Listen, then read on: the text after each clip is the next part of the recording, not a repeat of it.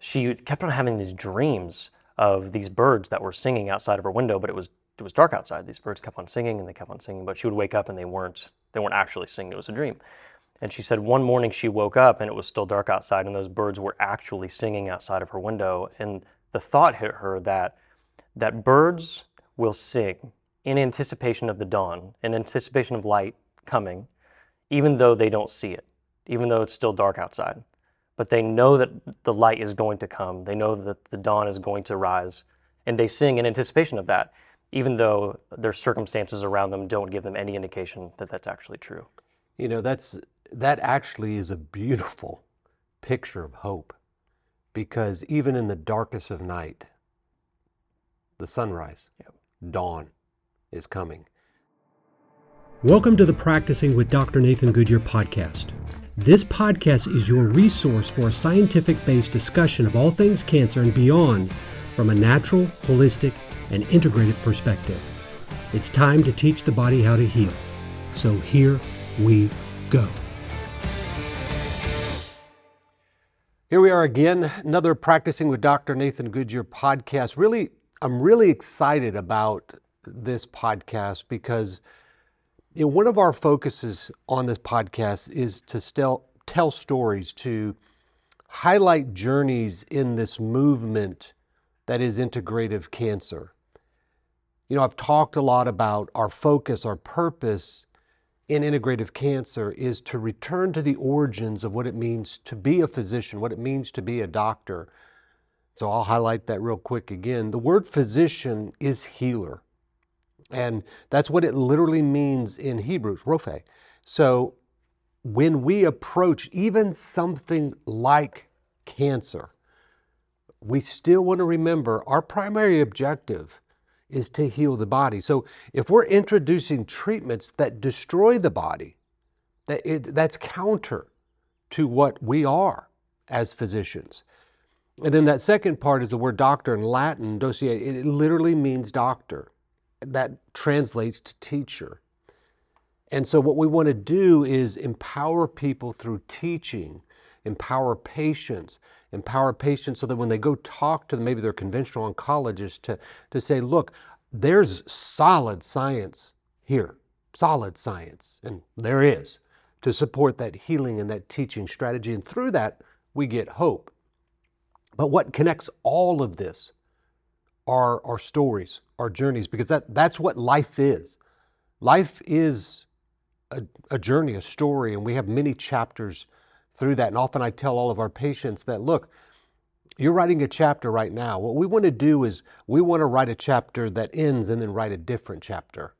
We want to continue to write chapters. We want to continue to dream. And we're going to highlight a story here today of Jane Marczewski. Her dream, but actually her dream is continuing in a slightly different way. So we're going to highlight her story, her journey, and how it's really impacting lives today. So today we have this story of Jane Marczewski, and we have her brother here, Mitch Marczewski. So Mitch, welcome. Yeah, welcome. Welcome. It's so good to be here. I'm happy to be here. That's okay. Now you're from the great state of Ohio, That's right? right. Okay. That's right. And as I was joking with you yesterday, go Wolverines, was that it? That is not it. Okay, sorry. For all those that I just insulted in the state of Ohio, I do deeply apologize.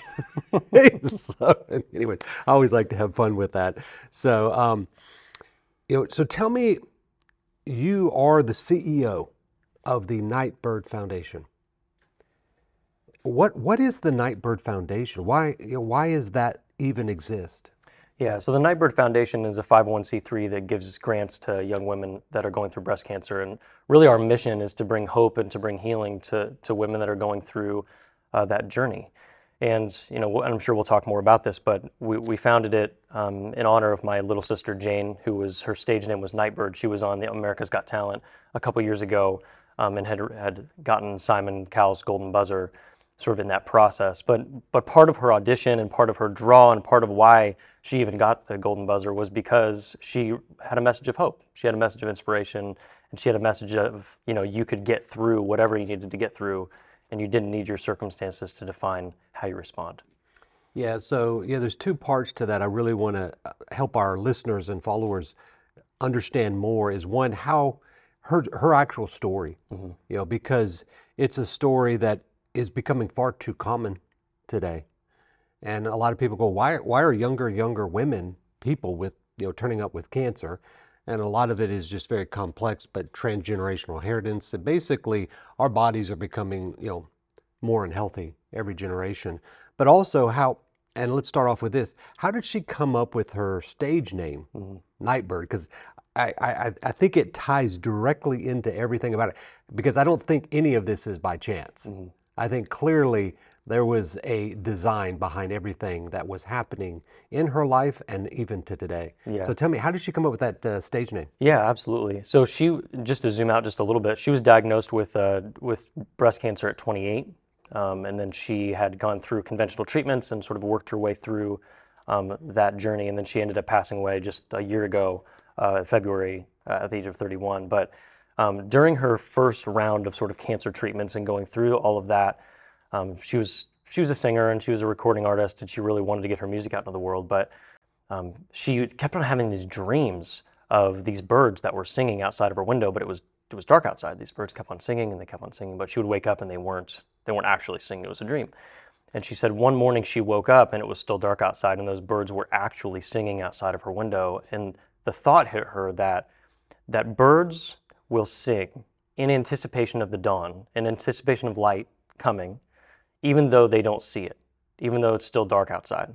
But they know that the light is going to come. They know that the dawn is going to rise, and they sing in anticipation of that, even though their circumstances around them don't give them any indication that that's actually true.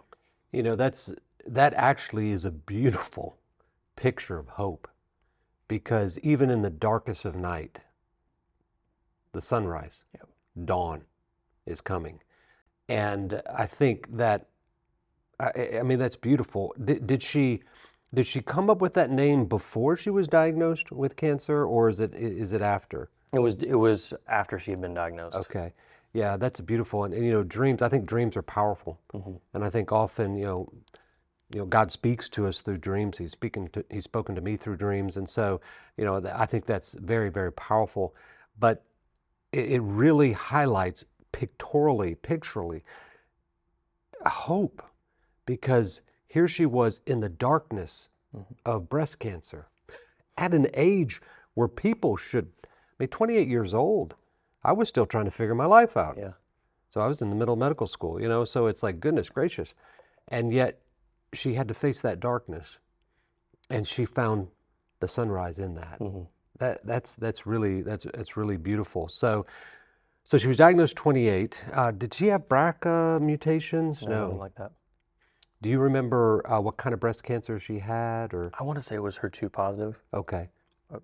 Any family history there? Nothing. Okay. Yeah, that's what was so surprising about it, was when we got the diagnosis, it wasn't like, oh, grandma had breast cancer or mom had a scare or anything like that. It was really our first, cancer, really our first cancer impact within our at least immediate family that we'd experienced. Wow. Did they do genetic testing to try to figure out, I assume, and didn't see anything? Yeah, nothing came up. Okay. And so from that standpoint, she went into then conventional treatment. She did, yeah. She was in Nashville, Tennessee, and went, as most people do, they get diagnosed with cancer, then they go to their doctor, and their doctor refers them to an oncologist. The oncologist puts them on a track and says, we're just gonna, we're gonna do the double mastectomy, we're gonna do some radiation, we're just gonna get this taken care of, And she got chemo alongside that. Yep. Did she have, what stage was her initial diagnosis? It was stage 2. Stage 2, okay. Yeah. So it had not spread, at least that they knew. Correct. Beyond that. Correct. And even part of her, journey as well in that was she went in because she felt a lump, and her doctor initially was like, you're too young for breast cancer, don't worry about it. Yeah. And she was just stubborn enough, and she had it in her gut. She was like, I don't think this is this. I don't think this is it. So she just badgered him and badgered him and badgered him. And eventually he was like, fine, I'll biopsy it. And, and then it came back, So what is it? What is that story of the Bible, the persistent widow or whatever, that bangs on the door of the evil judge? Knocking. It keeps knocking. He's like, fine, I'll do it. That's right. So yeah, that was very much one of those situations where she had to take control of her own healthcare in a lot of ways in that space, where she was like, I know in my gut that this is something more than that. Well, there's even an underlying story there, because that's important for people, and the reason for podcasts like this is, to be your own best advocate. Mm-hmm. And there she was being her own best advocate, but she was clearly driven. She was clearly empowered. She sounded like a very strong young woman. Yeah.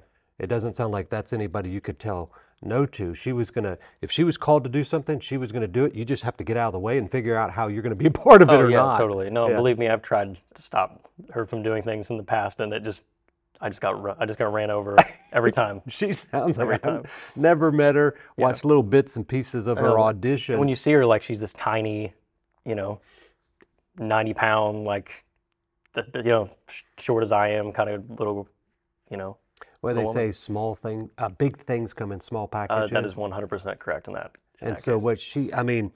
but even big things that are from her small package of life, really time-wise. Totally. And, just body frame-wise, Mm-hmm. what she is now doing through you is really, showing what can become of something that seems tragic, and it is. Mm-hmm. It is, and it's it's a life too short. For sure.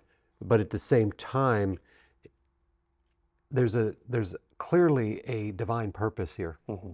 and it's actually something to celebrate, because her life is being used for something that is going to change lives. Yeah. So it's going to become exponential.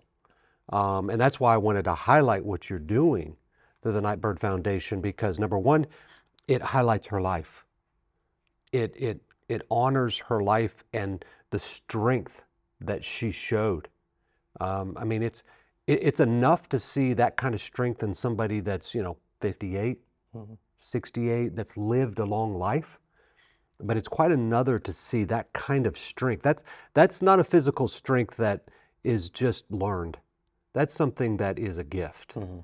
And it's very clear that there's an eternal purpose there. And that's why I wanted you to tell this story. So she was a musician. Mm-hmm. She was a singer, right? Yeah. Did she play any instruments or just sing? Yeah. She played guitar and played piano, and What was her favorite music?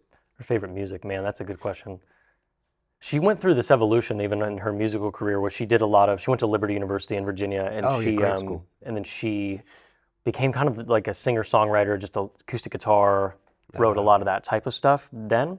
And then when she she moved to Nashville, and she started doing a lot more pop. Okay.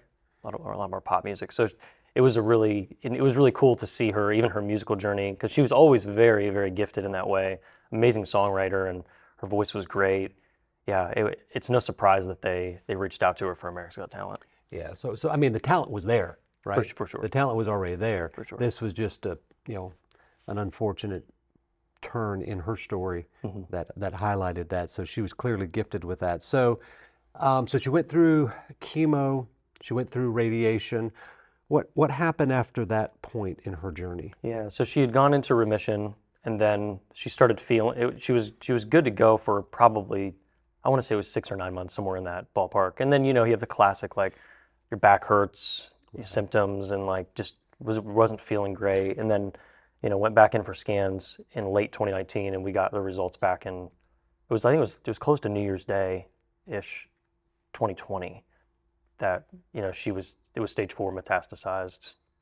Where had it moved to? It was like spine, liver, all those. So it kind of had gone over. Now it was stage 1 or stage 2 initially. Now stage 4. Right. And it's 6 to 9 months there. Yeah. So that was the conversation that she had with her oncologist in Nashville was, you've got 6 months, 9 months on the high end. What did they offer her at that point? They offered her more chemo. It was one of those things, but it was also the conversation of, well, you have 6 to 9. Yeah. Do you want to do that on chemo, or do you want to do that not on chemo? That's really interesting, because that's predicting the number of hairs on our head, right? The number of sand pebbles on the beach. Yeah. And I always joke about that, because I always say, I must have missed that class, or must have fallen asleep of that class in medical school where we were taught how to play God with a little G and predict that. And I'm like, no, We never got that. So I understand what they're doing, but our job as physicians here is to give hope. It's not to tell a person what they can't do, because we've all heard many people we can't have children, and then they end up having twins, and then lo and behold they have 8. You can't heal from cancer, and lo and behold they do. You hear these stories that people are told what they can't do by doctors all the time. Mm-hmm. And so, I just really think it's important that we as physicians, not just in the integrative movement, but in the conventional, because I come out of that conventional world, mm-hmm. we need to give patients hope. Be honest, be real with them. You have a tough journey ahead. You have a tough battle ahead. But you know what? The body's designed to heal. Mm-hmm. Let's see what it will do. And I think that that's one of the things that does separate a natural, holistic, integrative approach from a conventional approach. We really want to focus on what the body can do, not what it can't. Mm-hmm. So at that point in her journey, she's basically being offered what she already got, or nothing. Yeah, or nothing. Yeah, and then there were conversations around different types of chemo and that type of thing. And then you have standard of care stage gates and things of that nature that played into that too. Where even her oncologist in Nashville, she was a wonderful woman, and she was working with what she had, and she even said, "Hey, this particular drug may work. Yep. But your insurance company's not going to pay for this. Like, you have to do this one, and then you have to do this one, and you have to do this one before we can get there." And she's like, "We just don't have time to get there." Yeah.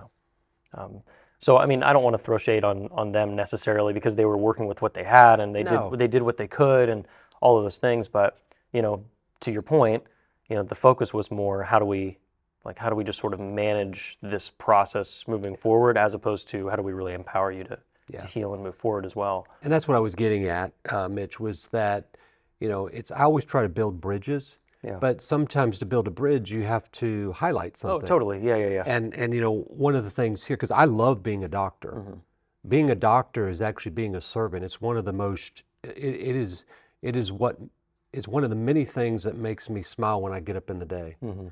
Seeing a patient, there's almost no better feeling in the world than seeing a patient that had stage 4 cancer, then has a clean scan and is in remission and no evidence of disease, and to see the joy on their face, to see that hope really manifested, and so what happens when doctors come in, so those of you who may be listening that have been diagnosed with stage 4 cancer, the first emotion is fear. Mm-hmm. It's just fear. And so what we want to do is, you mentioned yesterday, faith over fear, mm-hmm. hope over fear. Yeah. And so that's what we want to do there. So from that point, what did Jane decide to do? Yeah, so it was really an interesting turn of events, honestly, where she was connected with someone in Nashville, I can't remember who now, that that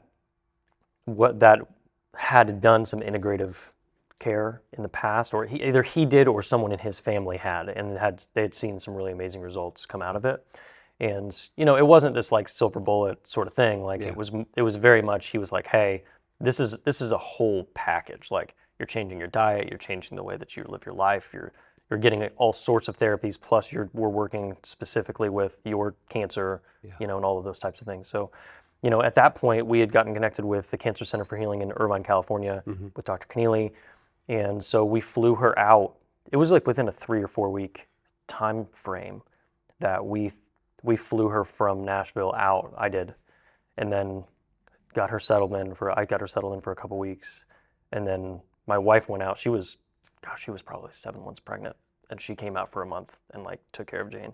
And then my younger brother moved out full time to live with her for the duration of. So I mean, this became a family affair. Correct. Yeah. We all pitched in, and I was out probably once a month, or at least once every 6 weeks for a week or two, to just be there and to take care of her and drive her to appointments and all those sorts of things. So even in that journey, it's been an interesting, path for me, having only known conventional, my entire life, not even really seeing it integrative as even an option for anybody. Growing up in the Midwest, it's not exactly the ubiquitous, therapy.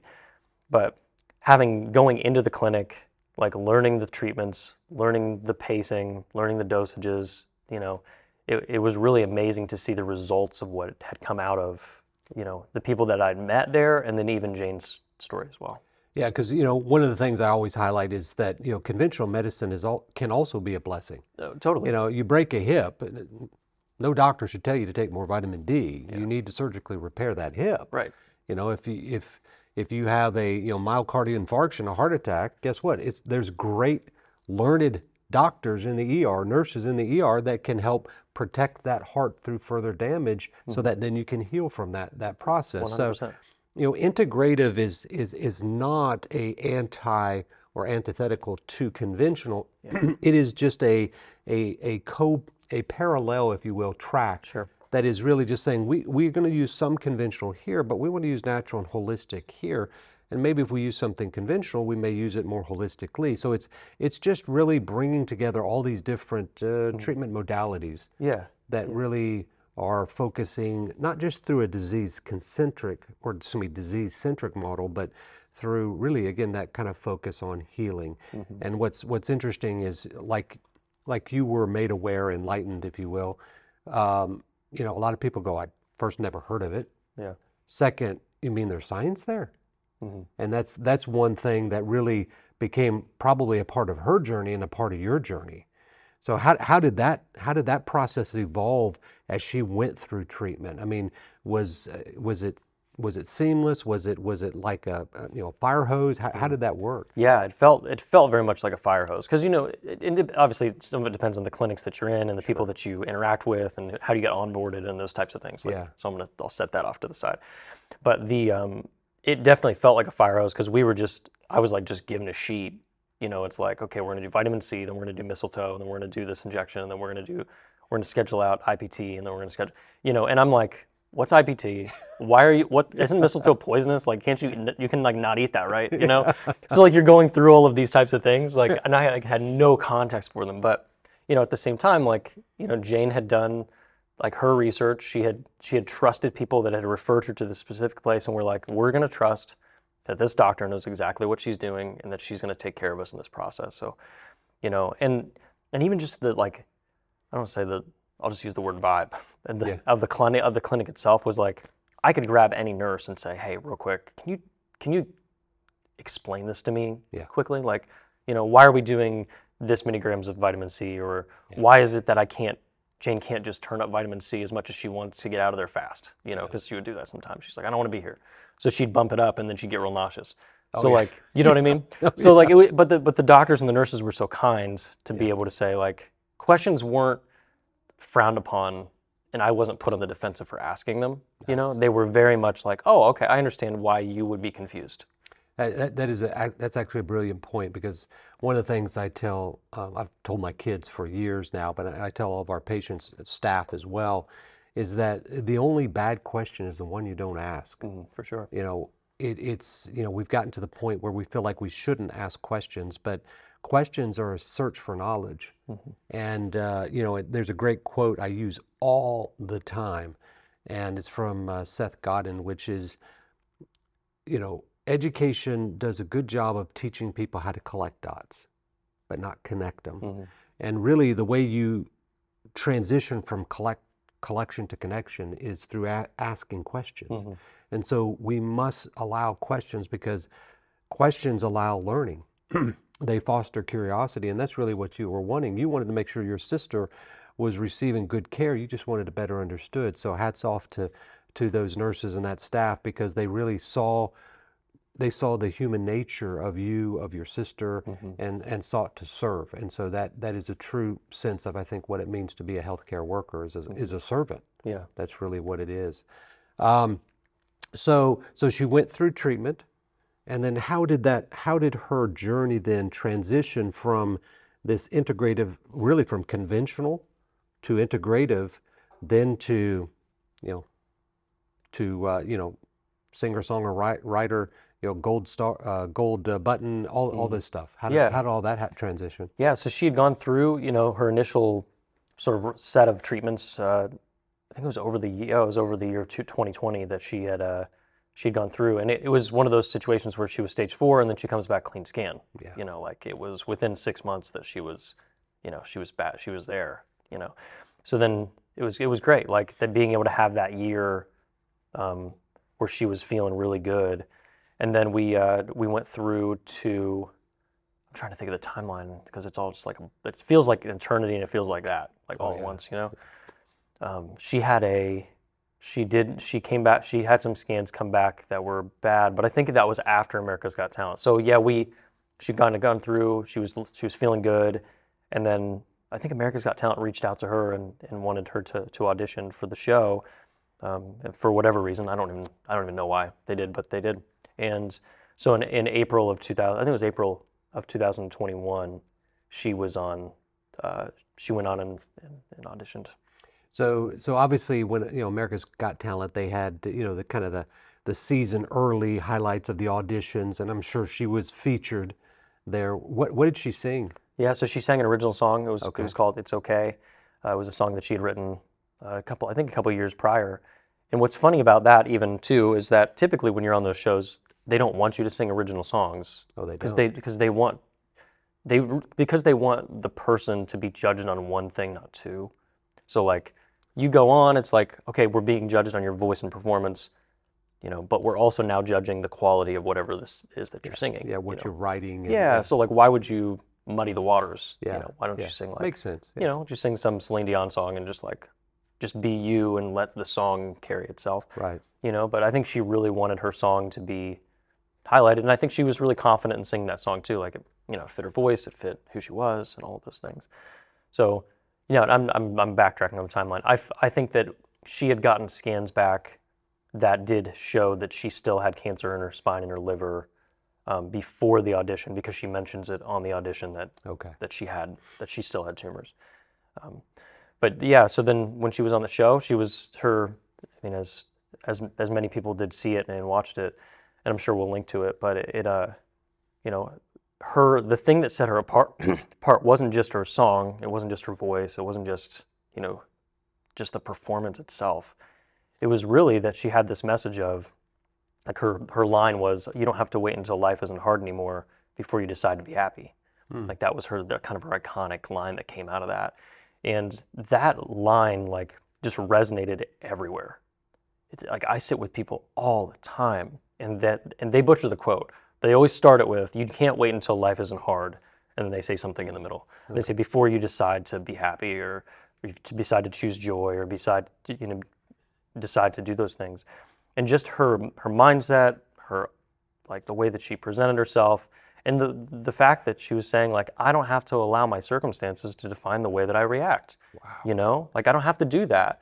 And it ties into the Nightbirde thing. I don't have to let the darkness around me keep me from singing. Yeah. And so really that's what set her apart, I think, from an audition perspective. And that's really what I think transformed a lot of people's lives in hearing that, even today.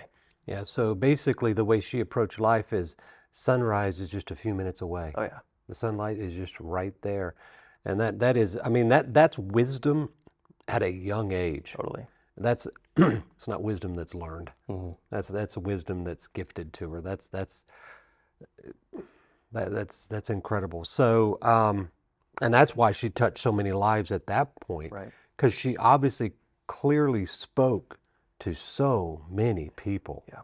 At that moment. But it was her voice, it was her song that gave her that platform. And unfortunately, it was her journey that gave her that platform to really show that she chose hope. Yeah. She didn't choose fear.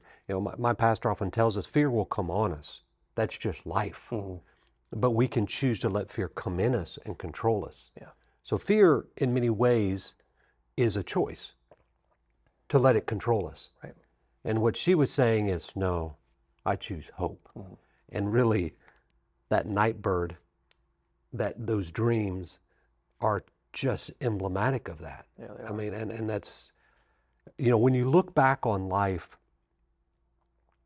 sometimes when you're in the midst of life, you can't recognize what's happening. What's the purpose? What's the design in all of this? And then when you look back on it, you go, oh, There's the dot connecting to the dot, connecting to the dot, connecting to the dot. Now, we may not like where those dots end, Right. but the designer of those dots is taking it to a future that is much bigger than what we can imagine and think about. Yeah. And that's really what, I think her story is highlighting, because now her story transitions into a different phase. Mm-hmm. So tell me how she went from this, just beautiful song, and it was very emotional. I think I called it the golden button. It's the golden buzzer. Buzzer, yeah. Yeah, buzzer. Yeah, buzzer. I've been a little bit removed from that. Oh, Used yeah, to yeah. watch it with all our kids. Yeah, yeah. And I'm sure we watched that one, but the golden buzzer. So how did she move from that point then to a foundation? Yeah. And then where you are today and where we are today. Yeah, totally. So in that in that aftermath of the golden buzzer, it was just crazy. Like she was #1 on iTunes, that song that she'd sang for like 3 or 4 or 5 days in a row, and she was, charting in different countries, and it was crazy. Like with literally overnight success kind of situation, But then her health took a turn in the months following, and she had to drop out of the competition altogether. Oh. So that was sort of the way that had played itself out, where she just, I really think the Lord empowered her to be able to sing as well as she did during that time that she was on the show, because by the time we got, 6 weeks out from then, like she was coughing, she was struggling to sing, she was struggling, like it was difficult. And like her treatments would continue. They were almost like the treatments kept the status quo, was kind of where we started to get. Where it was like we weren't making forward progress, but she wasn't deteriorating. Just treading water. It was treading water. Yeah. But so really the only reason why we were able to pursue an integrative path, and this this ties into why we even started the Nightbirde Foundation, is because we had set up some GoFundMe pages to try to raise money so that Jane could go to an integrative clinic. Like, we're not wealthy people. We're from Zanesville, Ohio. Like, we're just not. Yeah, we're just Midwesterners, Yeah. Tried and true red-blooded Americans. That's right. Yeah, that's right. So we're not poor, but we don't have, we don't have 150 grand laying around, to fly my sister to California and just let her like live there and also get treatments. So we had set up some crowdfunding, and we raised just like hundreds of thousands of dollars through those avenues. And it's because of the generosity of tens of thousands of people all over the world that Jane was able to survive as long as she did. And so we had a lot of that money still there as we were going through her treatments, and even in the aftermath of the Golden Buzzer, show. I say aftermath as if it's bad, but like in the, you know what I'm saying, like right after that. And Jane and I were sitting up in San Clemente actually, and we were talking about what are we going to do with all of this crowdfunding money, like once you get better. Like that was the conversation that she and I were having. Because it was never, like I never really had it in my mind, and I don't think she did either, that she was going to pass away. Right. Like at least not soon. I mean, none of us get out of here alive, obviously. So like we're, right. But we didn't think it was going to be this quick. So we had talked about it. We thought, you know what, like we should set up a foundation to help other women just like Jane who want to get integrative treatments but can't afford them. Because I know that there are hundreds and thousands and tens of thousands of Janes out there in the world right now that are diagnosed young, that maybe want to go down an integrative path and don't have the funding to do it. But so that conversation with Jane was just kind of like, it was like a little blip in the radar, because it was this once you get better idea. Yeah. So we weren't going to set it up right away. We were like, okay, once you get better, then we'll set this up. So then fast forward, I think it was almost 8 months. She passed away in February of 2020. So they told her 6 to 9 months. How long did she live after that point? A little over 2 years. Okay. Wow. Yeah. Wow. What was her quality of life there? Oh, it was so high. Like she was, whenever I would come out, like she wasn't, running marathons or anything, but like, I can't do that I right can't now. do it either. Yeah, but like at the same time, like the quality of life was high. Like, we walked down to the beach, or we would go to we'd go to the store, we'd go do her stuff. Like she was able to write and to sing and to play her piano, and like, so the quality of life for those 2 years was extremely high. Obviously towards the end, things started deteriorating, and those sorts of things. Her energy levels were low, and her ability to really to move and go, started to decline. But like in my mind, the generosity of all of those people allowed like Jane to go to an integrative clinic, which allowed her to live long enough, to change the world. Basically to at least double what she was told. Oh, totally. And to do so in a high quality of life. And honestly, what happened is she's now impacting lives. Yeah. Really, and she will for generations. And that's the eternal design, that seems to go, well, this is tragic, and it is. Yeah. But there's going to be a whole lot of good. Yeah, absolutely. That comes out of this, Absolutely. and it's unfortunate because, health insurance doesn't typically cover integrative medicine, and we don't want to dive down that rabbit hole. But a lot of patients want access to integrative medicine, natural, holistic, integrative medicine.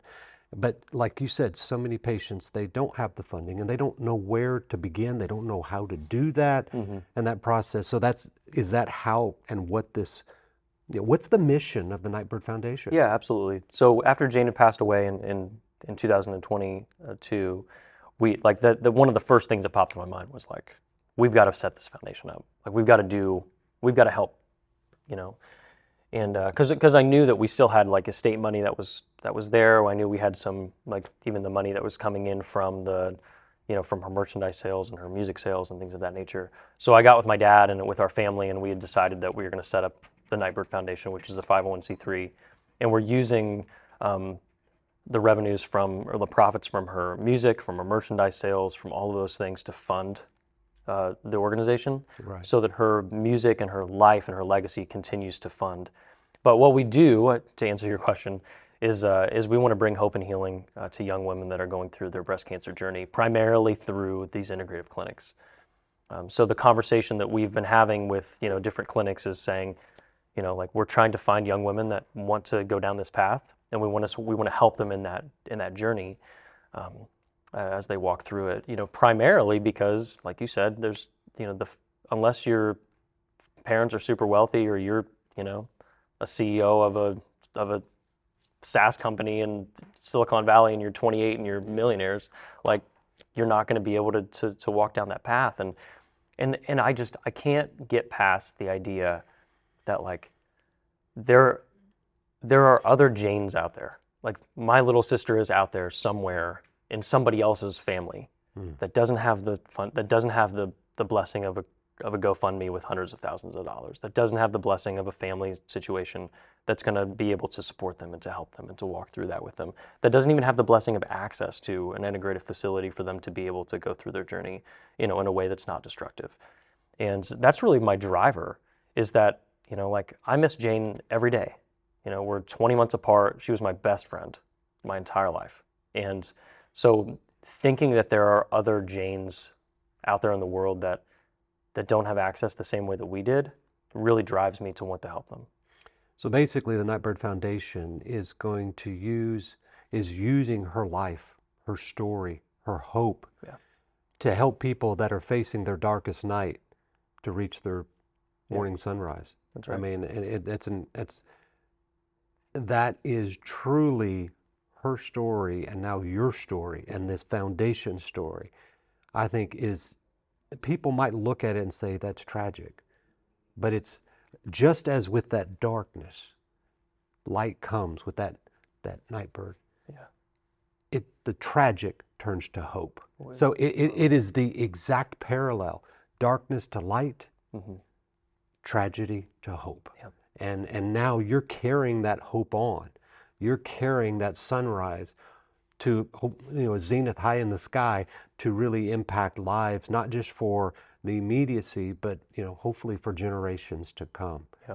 So that's why I thought it's vital for you to tell your story, because I think your foundation is a calling. I don't think it's just a circumstance, a happenstance. I think this is clearly a eternal design that now is being passed on to you. So how can people who hear this, see this, first of all, they can still access her music and listen to her music, etc. Yeah. And so that would then in turn help to fund some of the foundation, right? Correct. How can listeners that want to maybe find out more about the foundation, donate to the foundation? How can they be involved? Yeah, absolutely. So we're on all your social media platforms. It's Nightbirde Foundation, Nightbirde with an E. Foundation. You can go to nightbirdefoundation.org to learn about what we're doing and what we've done.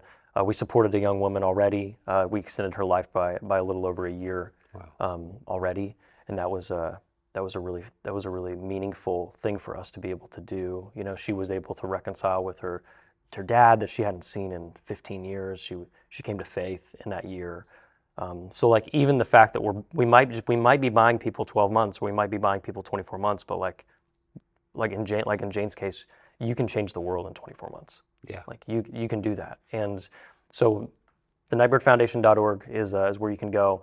And then any of the merchandise that you purchase or any of the music that you pre-order or that you listen to, all the profits are being funneled into the Nightbirde Foundation so that Jane's voice and Jane's legacy and Jane's mission isn't just this like good feeling that we all have, Right. but it's a tangible place where people are getting tangible results in their lives. Well, you are, as I mentioned, you are part of that sunrise, and as that sun, just rises higher in the sky, hope just gets brighter and brighter and brighter. So, Mitch, thank you for what you're doing. I hope this has helped to highlight Jane's story, Mm-hmm. Jane's life, and really her legacy. Yeah. And that's what you're doing, is you're carrying that on, but you're doing so not just in a short time frame, but really, a legacy of generations to come. So, Mitch, thank you for what you're doing. Thank you for the foundation. And I look forward to working you in any way we can in the future. So, For sure. Mitch, Hey, thank you for having me. you bet. So, Dr. Goodyear here. We're going to close up this episode of Practicing with Dr. Nathan Goodyear. So check us out, of course, on the podcast, wherever you download or stream your podcasts. Also check us out at our website, drgoodyear.com. That's just as it is, drgoodyear.com. Check us out on Instagram, dr.goodyear, and look for new information coming to you soon. Information of hope, healing, teaching, all around and through integrative medicine, not just in the treatment of cancer, obviously that's primary, but also to focus on that goal of healing to restore wellness, because that's what it means to be a physician. We will talk to you very soon. For more information just like what we discussed today, I encourage you to follow us on YouTube as well as all of your favorite audio streaming platforms. And in there, we'll talk about all things related to healing, wellness, cancer, and much, much beyond, because it doesn't just apply to cancer. Our goal here is to turn to healing, restore health, and promote your wellness, whether that greatest obstacle to wellness being cancer or any other named disease. Our goal is your wellness. I'm Dr. Nathan Goodyear, and enjoy our future podcasts at Practicing with Dr. Goodyear.